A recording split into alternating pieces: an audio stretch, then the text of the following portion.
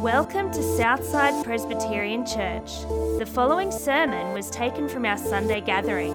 If you'd like to find out more, or if we can help you on your journey in faith, head to our website www.southsidepc.org or visit us any Sunday morning at 9 a.m.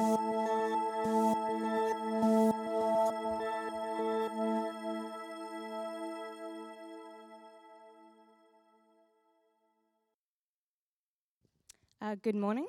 So this morning we're going to be reading from John chapter 7, verses 1 to 13. And you can find this on the church Bibles on page 866 down at the bottom, or you can follow on the screen behind me. So John chapter 7, verse 1. After this, Jesus went around in Galilee, and he did not want to go about in Judea because the Jewish leaders there were looking for a way to kill him. But when the Jewish festival of tabernacles was near, Jesus' brothers said to him, "Leave Galilee and go to Judea, so that disciples there may see the works you do. No one who wants to become a public figure acts in secret. Since you are doing these things, show yourself to the world." For even his own brothers did not believe in him. Therefore, Jesus told them, "My time is not yet here. For you, any time will do. The world cannot hate you, but it hates me because I testify that its works are evil. You go to the festival. I am not going up to the festival, because any time has not fully come yet." After he had said this, he stayed in Galilee. However, after his brothers had left for the festival, he went also, not publicly, but in secret. Now at the festival, the Jewish leaders were watching for Jesus and asking, "Where is he?" Among the crowds, there was widespread whispering about him. Some said, "He is a good man." Others replied, "No, he deceives the people." But no one would say anything publicly about him for fear of the leaders.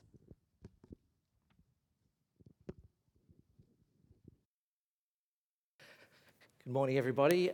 It's good to be here again. It's good to be looking into God's Word and be on this journey of getting to know God better. My name's Ross, if we haven't met, but it is a wonderful morning that we can come together as a church family just to draw near to our Father God, but we do that through Jesus, which we'll be working hard at this morning.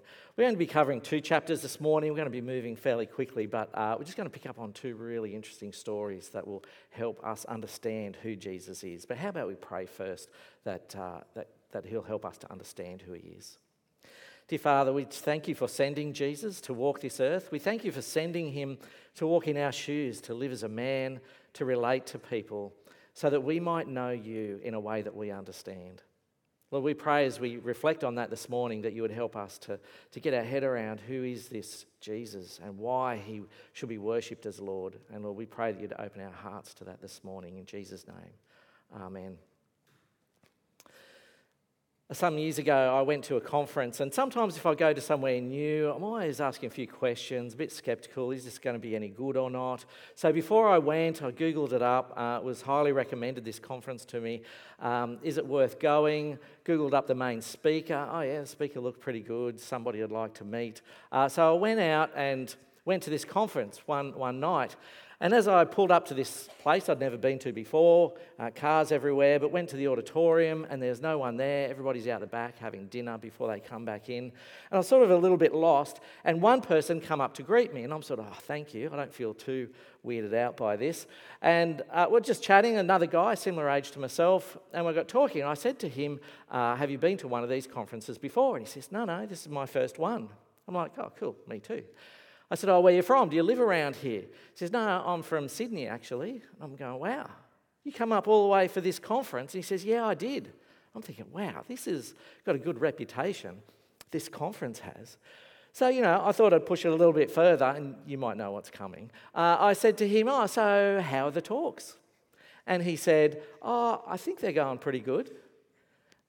You might know what's coming, but I didn't at that point in time. So I said to him, "Just what do you mean you think they're going good? Haven't you been able to be in to hear the talks?" And he said, "Well, I'm actually the one giving the talks. I'm the main speaker, and you probably should ask someone else how they're going." And it was at that point I'm like, okay, where do I find a seat to sit down? Because, this conversation, I didn't recognise who he was, which was got to a point of being really awkward. Now, I'm sure you can relate to that, but my fear is that I'm probably the only one that does this sort of thing. But it's a real problem when you don't recognise the people you're talking to, particularly if you should know who they are. And this is what's going on time and time again as we go through the Gospel of John, looking at Jesus, that people just don't recognise him. Jesus comes as the Son of God, but people are just trying to, you're a man. How can you be God? How does that work? And we get John, the disciple John, who's writing this account for us to learn and listen to and just learn more about Jesus. You think John would be doing a sales pitch to us, reading about Jesus years later, generations later, hundreds of years later, putting on the real marketing spiel. You need to know this Jesus. He's awesome. He's powerful. He's got crowds coming to him. He's Mr. Popular. He's like the first century influencer. He's one of those guys that you should get to know. But actually what John does in his writing is just say, actually, a lot of people are wrestling with who Jesus is. Why Jesus? Why follow Jesus? Because what we're seeing is just this man that's going around stirring the pot. We see it in the passage we had read for us, a classic, when his brothers start stirring the pot for Jesus. Now you can imagine being Jesus' brother. That wouldn't be an easy gig. Jesus was the eldest. Joseph and Mary had Jesus. Then we think about 4 brothers and some sisters are referred to as well. But his brothers are here stirring him. They're going, why don't you, Mr. Popular, you want to be great and grand, go to the festival, show your thing to all your amazing disciples. And they're just being cheeky at him because they really don't believe he is who he claims to be. Now, you've got to be a little bit sympathetic because they're probably really familiar with Jesus. This is Jesus, their brother. They probably shared a room with him.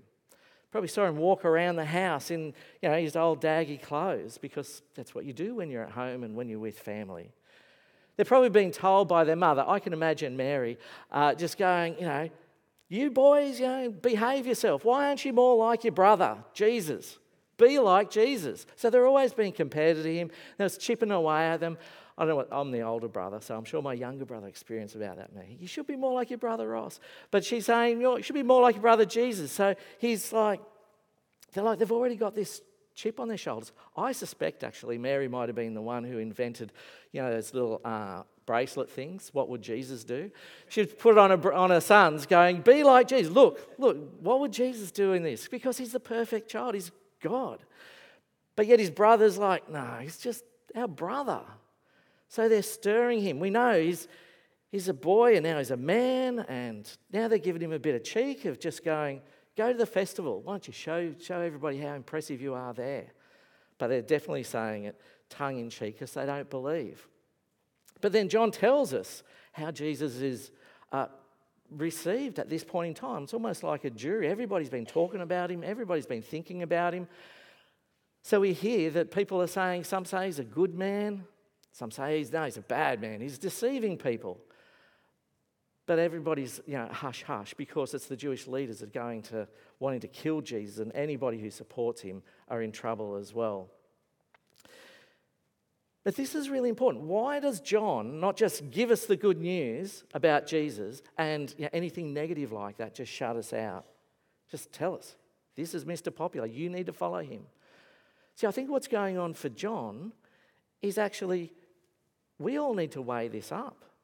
It's a really hard thing to work out. Jesus, the man who was born just like us, walked around just like us, ate and drank just like us, but yet he's God. And this is really important for us to hold together. How do we do that?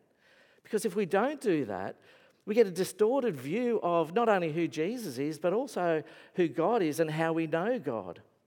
So I think John goes to great length, in fact, chapters, with this tension. How can this man be God? And we need to get that right so we can actually experience knowing Jesus, knowing God, and knowing the right way to experience him. He gives us 2 scenes, first in chapter 7, the second one, chapter 8. The first one we see is Jesus claiming he's at the Festival of Tabernacles, and and he talks about being his coming as, here we go. He goes to the tabernacles and he says, let anyone who is thirsty come to me and drink. So I'm the one that's going to quench your thirst.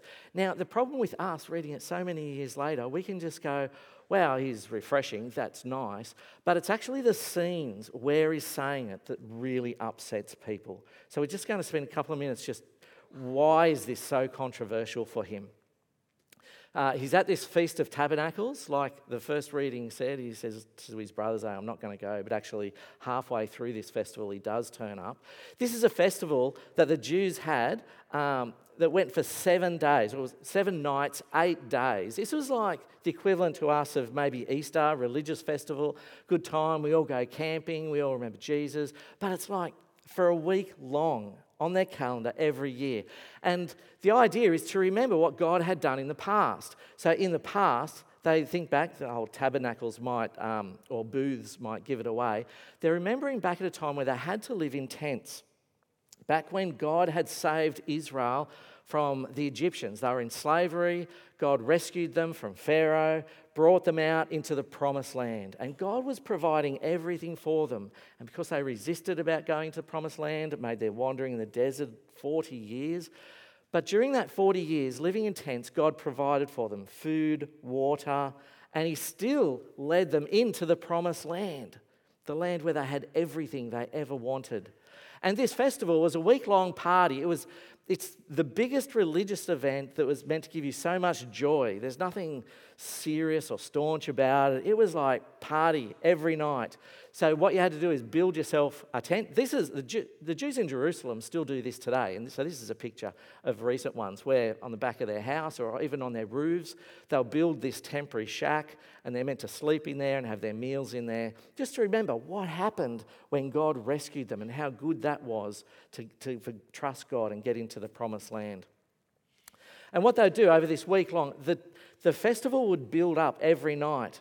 So there was parties, there were some ceremonies, lots of music, and up to the 8th day or the 7th night, the last night, it would come together in this big all-night party. It's recorded that back in the day, the Jerusalem was lit up with candles and fire like daylight because everybody wanted to stay up all night.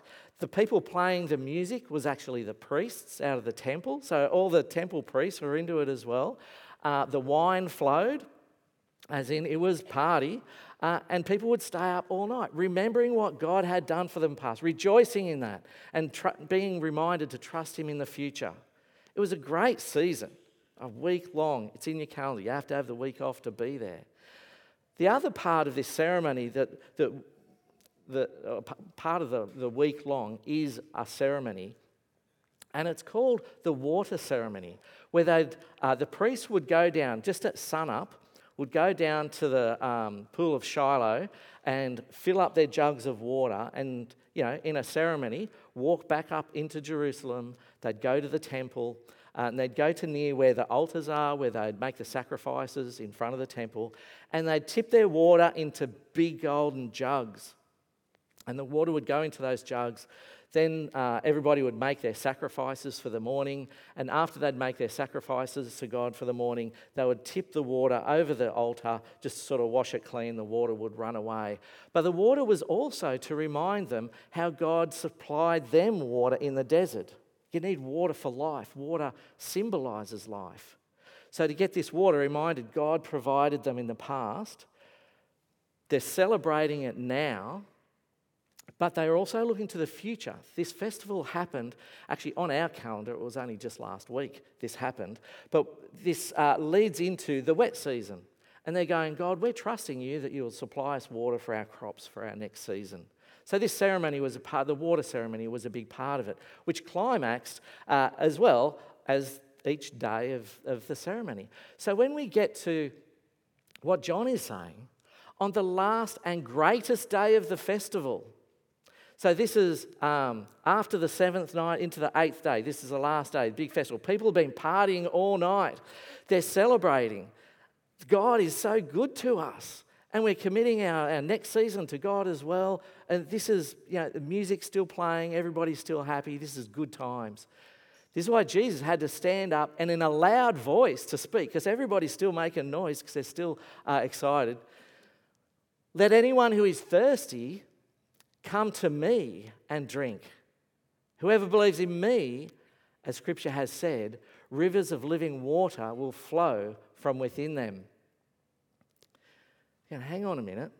We've just had this amazing time of party celebrating God. God, we might say in inverted commas, because what does God really mean? It's a pretty loose term when we say God. God has been providing us life through water. God did it in the past. You can only find life through God. But now this man stands up and he says, if you're thirsty, come to me and drink. Now, hang on. We're comfortable in saying we go to God to drink. God gives life. God will quench our thirst. But you, this man who's standing up in front of them, that's a stretch, isn't it? But then he says, whoever believes in me, as Scripture has said, rivers of living water will flow from them. You go, hang on. We have to go to God. God supplies the water. God supplies life. You're saying if we follow you, that we will have that life, and actually life will flow from us. In fact, that we will, in a sense, we won't be distant anymore. We'll be brought in closely to this stream of living water, so close that we'll be a part of it. That's a big claim. A big claim. Particularly in a festival that celebrates God. Now, what Jesus is not saying, he's not saying, yeah, there was a God who did that, but I'm a better God. He's not saying that at all. He actually fleshes out over a long conversation, I'm the same God. The festival that you celebrate, all that stuff, that major turning point in history. They were in slavery. God saved them and took them into the promised land. That was the big turning point. Now what he's saying, I'm the same God. In fact, all that was pointing to show you who I am, and I am the big turning point in history.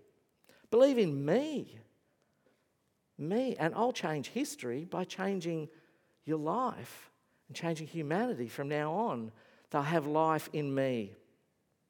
This is a big turning point in history. Now, if you're sitting there watching, you've just had a week-long party, you might have had a bit to drink, there's music going on, and, it's all around the temple, so, we're doing things that pleases God, and you kind of might think, it doesn't get any better than this. But Jesus, this man who stands up in front of you, says, yeah, it gets a whole lot better than this. But believe in me, because I'm the one who can give you living water. You'll be thirsty again later. I'm the one who can give you living water. How are people going to handle this? Because it sounds exciting from sitting 2,000 years later.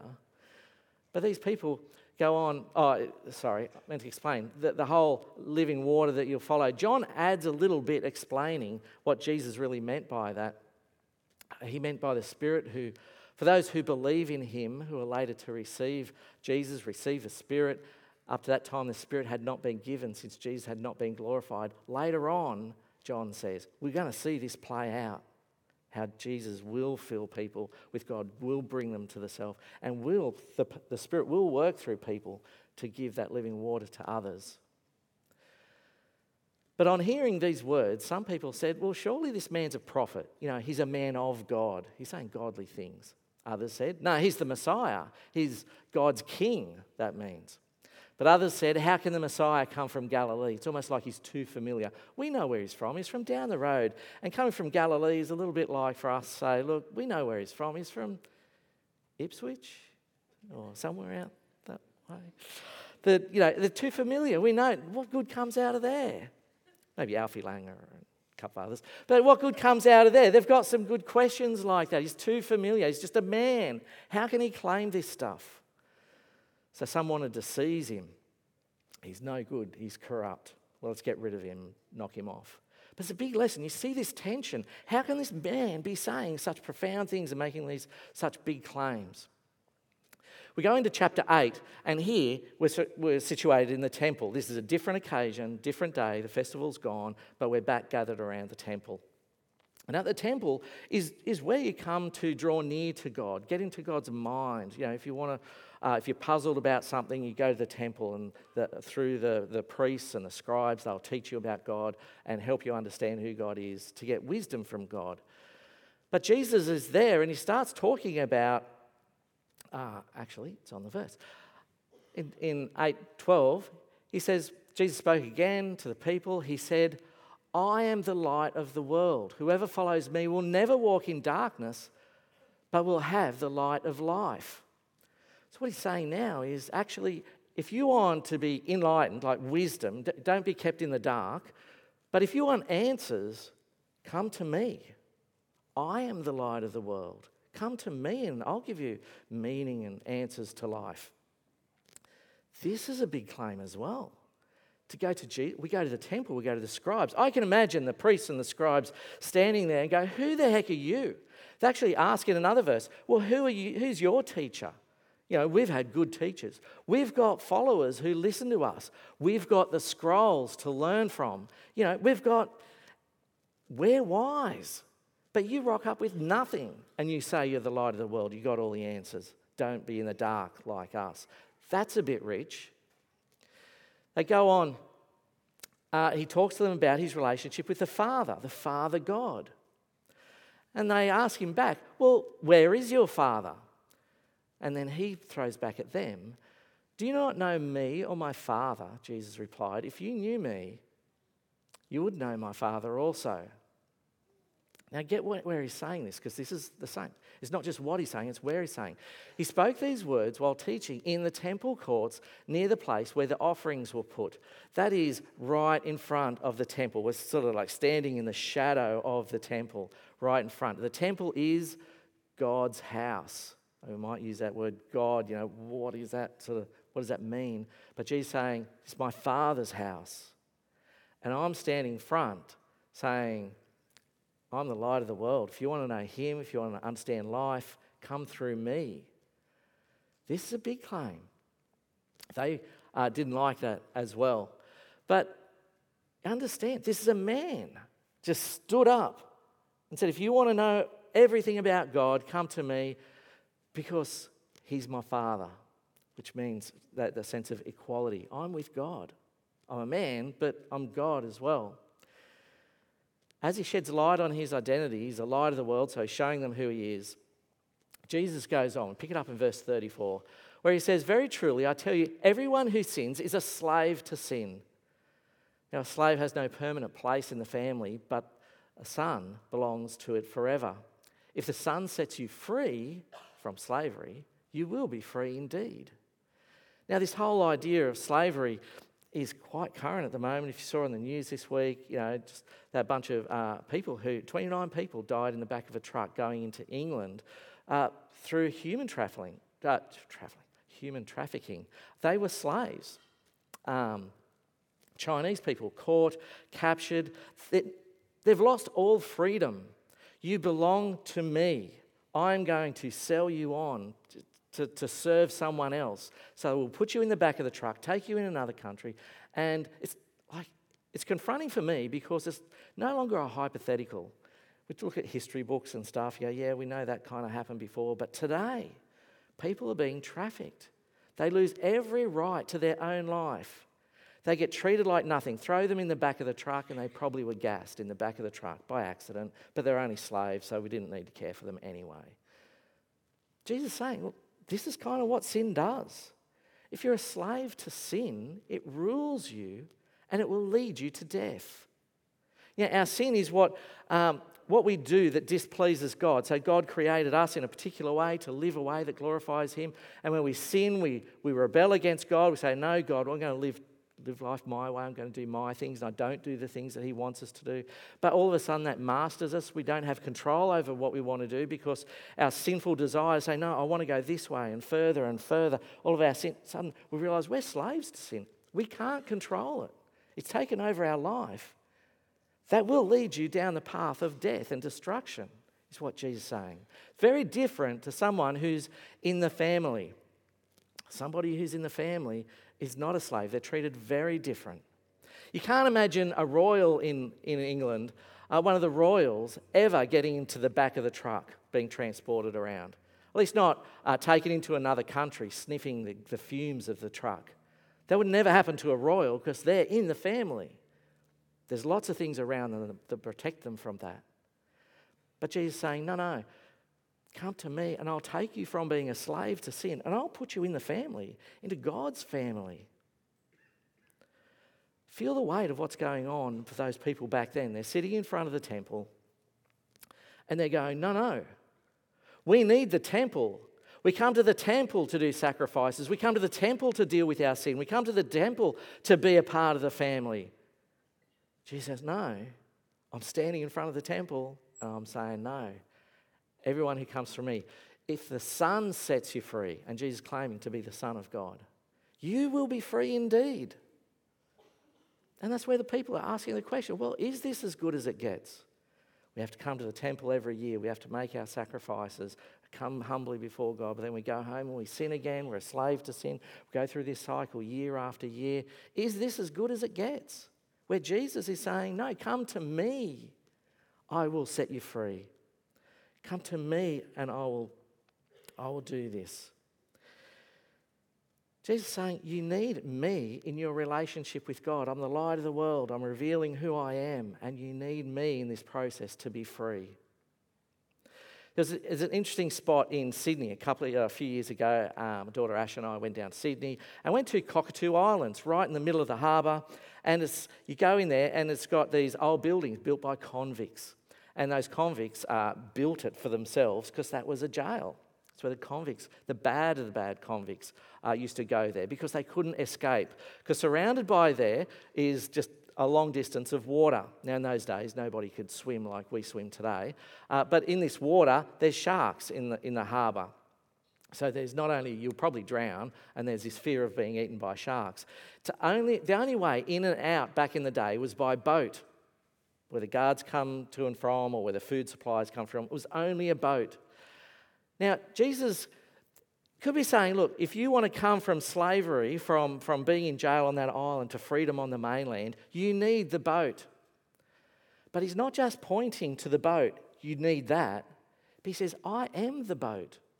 You need me for life. You need me for salvation. Now they're hearing this, and here's this man standing in front of them. You're a man. How are you going to give me life? How are you going to bring me to God? How are you going to free me from sin? This is the tension that's going on for them.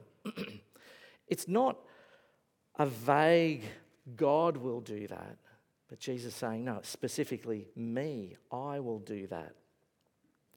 So what do they conclude? The Jews answered him, aren't we right saying that you're a Samaritan?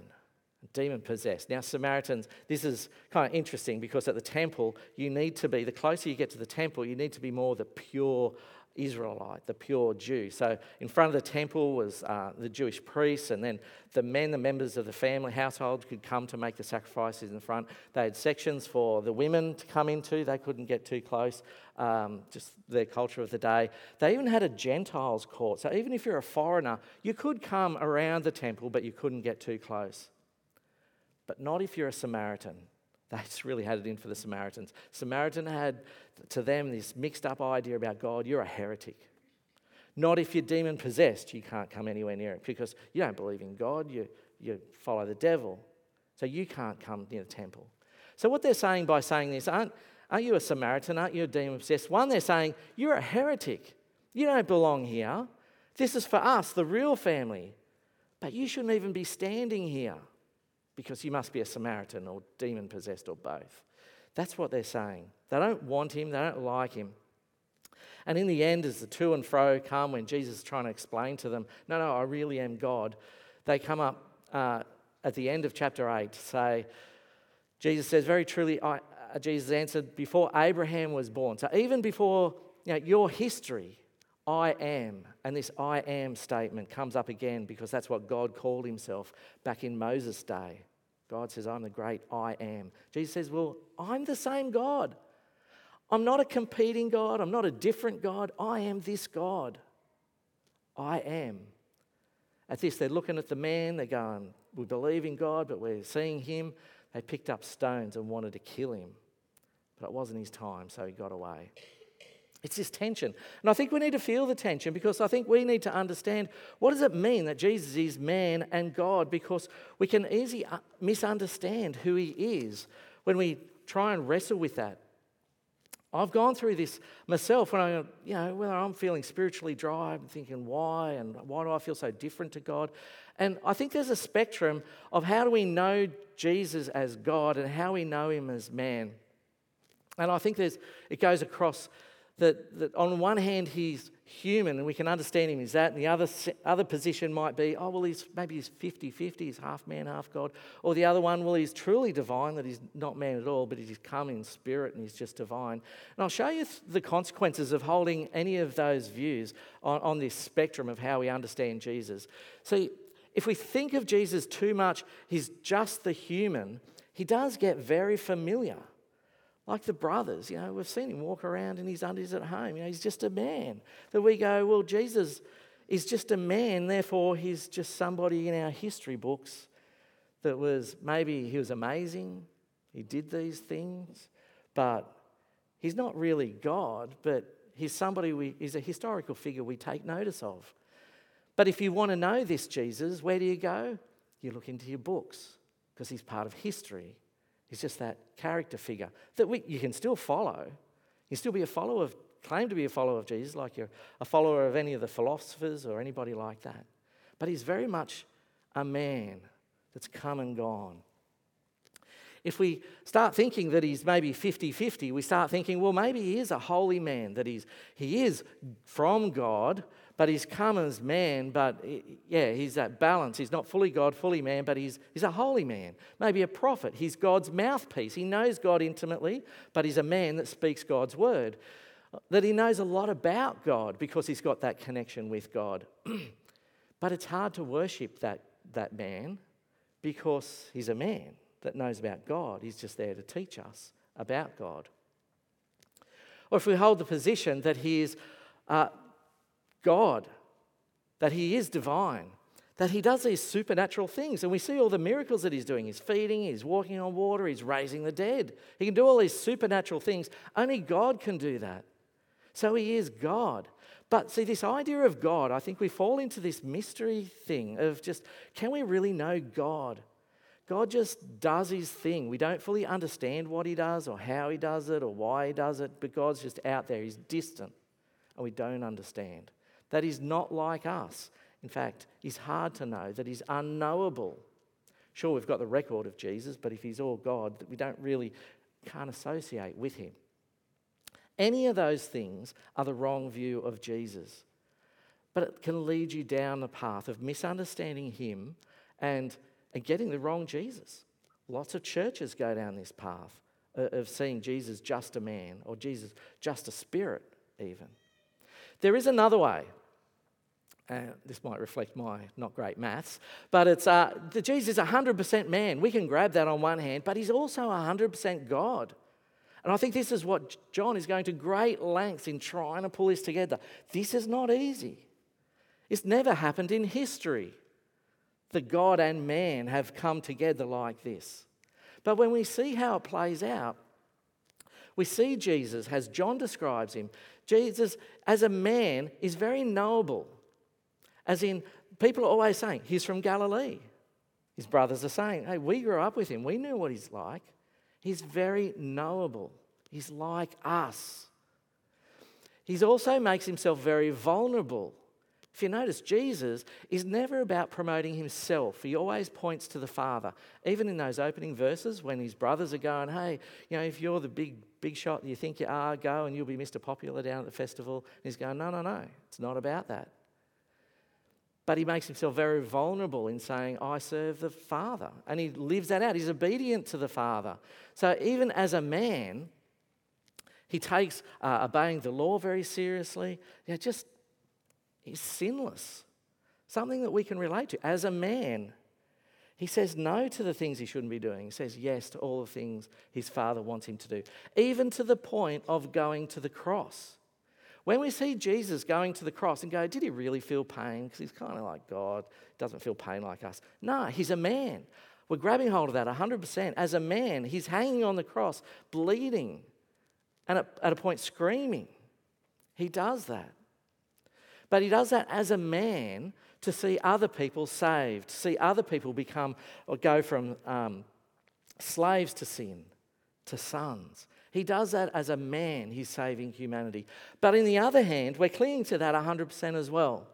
And that's really helpful for us because he's 100% God, that he is with the Heavenly Father.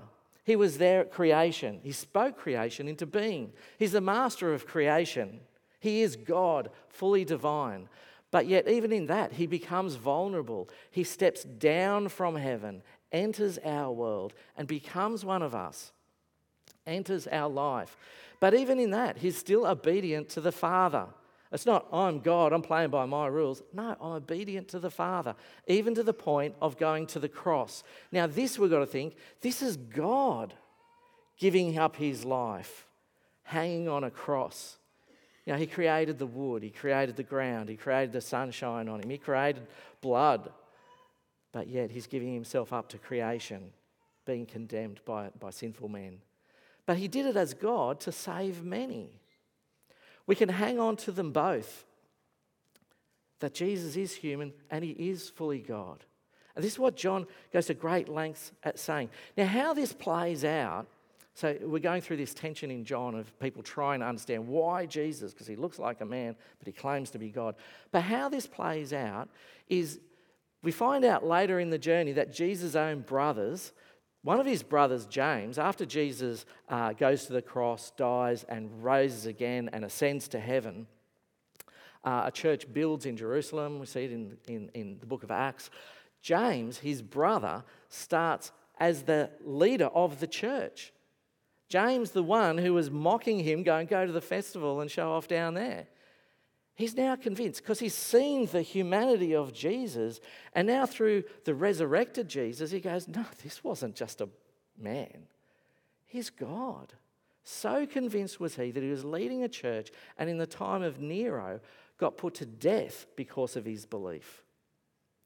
Jude was another one of Jesus' brothers who writes a book in the New Testament, you'll find. He's convinced that Jesus is truly Lord. The same one who was mocking him at the start of chapter 7. They're convinced. Nicodemus is mentioned in this passage. We didn't look into that bit. But Nicodemus was, here's a guy early in the story that comes to Jesus asking questions. Who are you? How do we be born again? Questions like that. But he's there asking questions about Jesus, wrestling with, is he a human or is he truly God? He's involved with the burial of Jesus because he's convinced that Jesus is truly the Son of God. All these people throughout the journey, they're struggling with it. They're wrestling with it because this is hard. How can it be man standing in front of us and God? But when they get it, they really get it and are convinced. This is what happens when we know Jesus. I know what this is like because there's sometimes in my life where I go, actually, I feel like I'm too familiar with Jesus. I'm treating Jesus like a historical figure and I just feel spiritually dry. What am I doing following this man who lived 2,000 years ago? Because I forget about his divinity. But then there's other times in my life, I treat him, he's God, we worship him and we go all about God, but we forget about actually he is knowable because sometimes we think God is so unknowable. But I can know him. This is why it's important for us to get it. See, to get it is to know the real Jesus, to really taste that living water and to be free from sin and become family. And he's knowable. We can have a living relationship with him because he's the one that gives us that freedom. Let me pray for us on that journey because it's hard to get our head around, but it's also a life-saving message. Let me pray. Dear Father God, we just thank you for revealing yourself to us in Jesus. Lord, this is hard for us. If Jesus was to stand in front of us, if we were like those people in the first century, that we wouldn't recognize him as God because he looks so much like a man. That he is a man. But Lord, when we get to know him, we realise it's you. It's you revealing yourself to us. Lord, help us in that journey, not just for us, but as a church, Lord. When we worship Jesus because he's the one that gives us life. Jesus a man, but Jesus the God. Help us to always cling to you, cling to the truth, so we might find life. And we pray it in Jesus' name. Amen.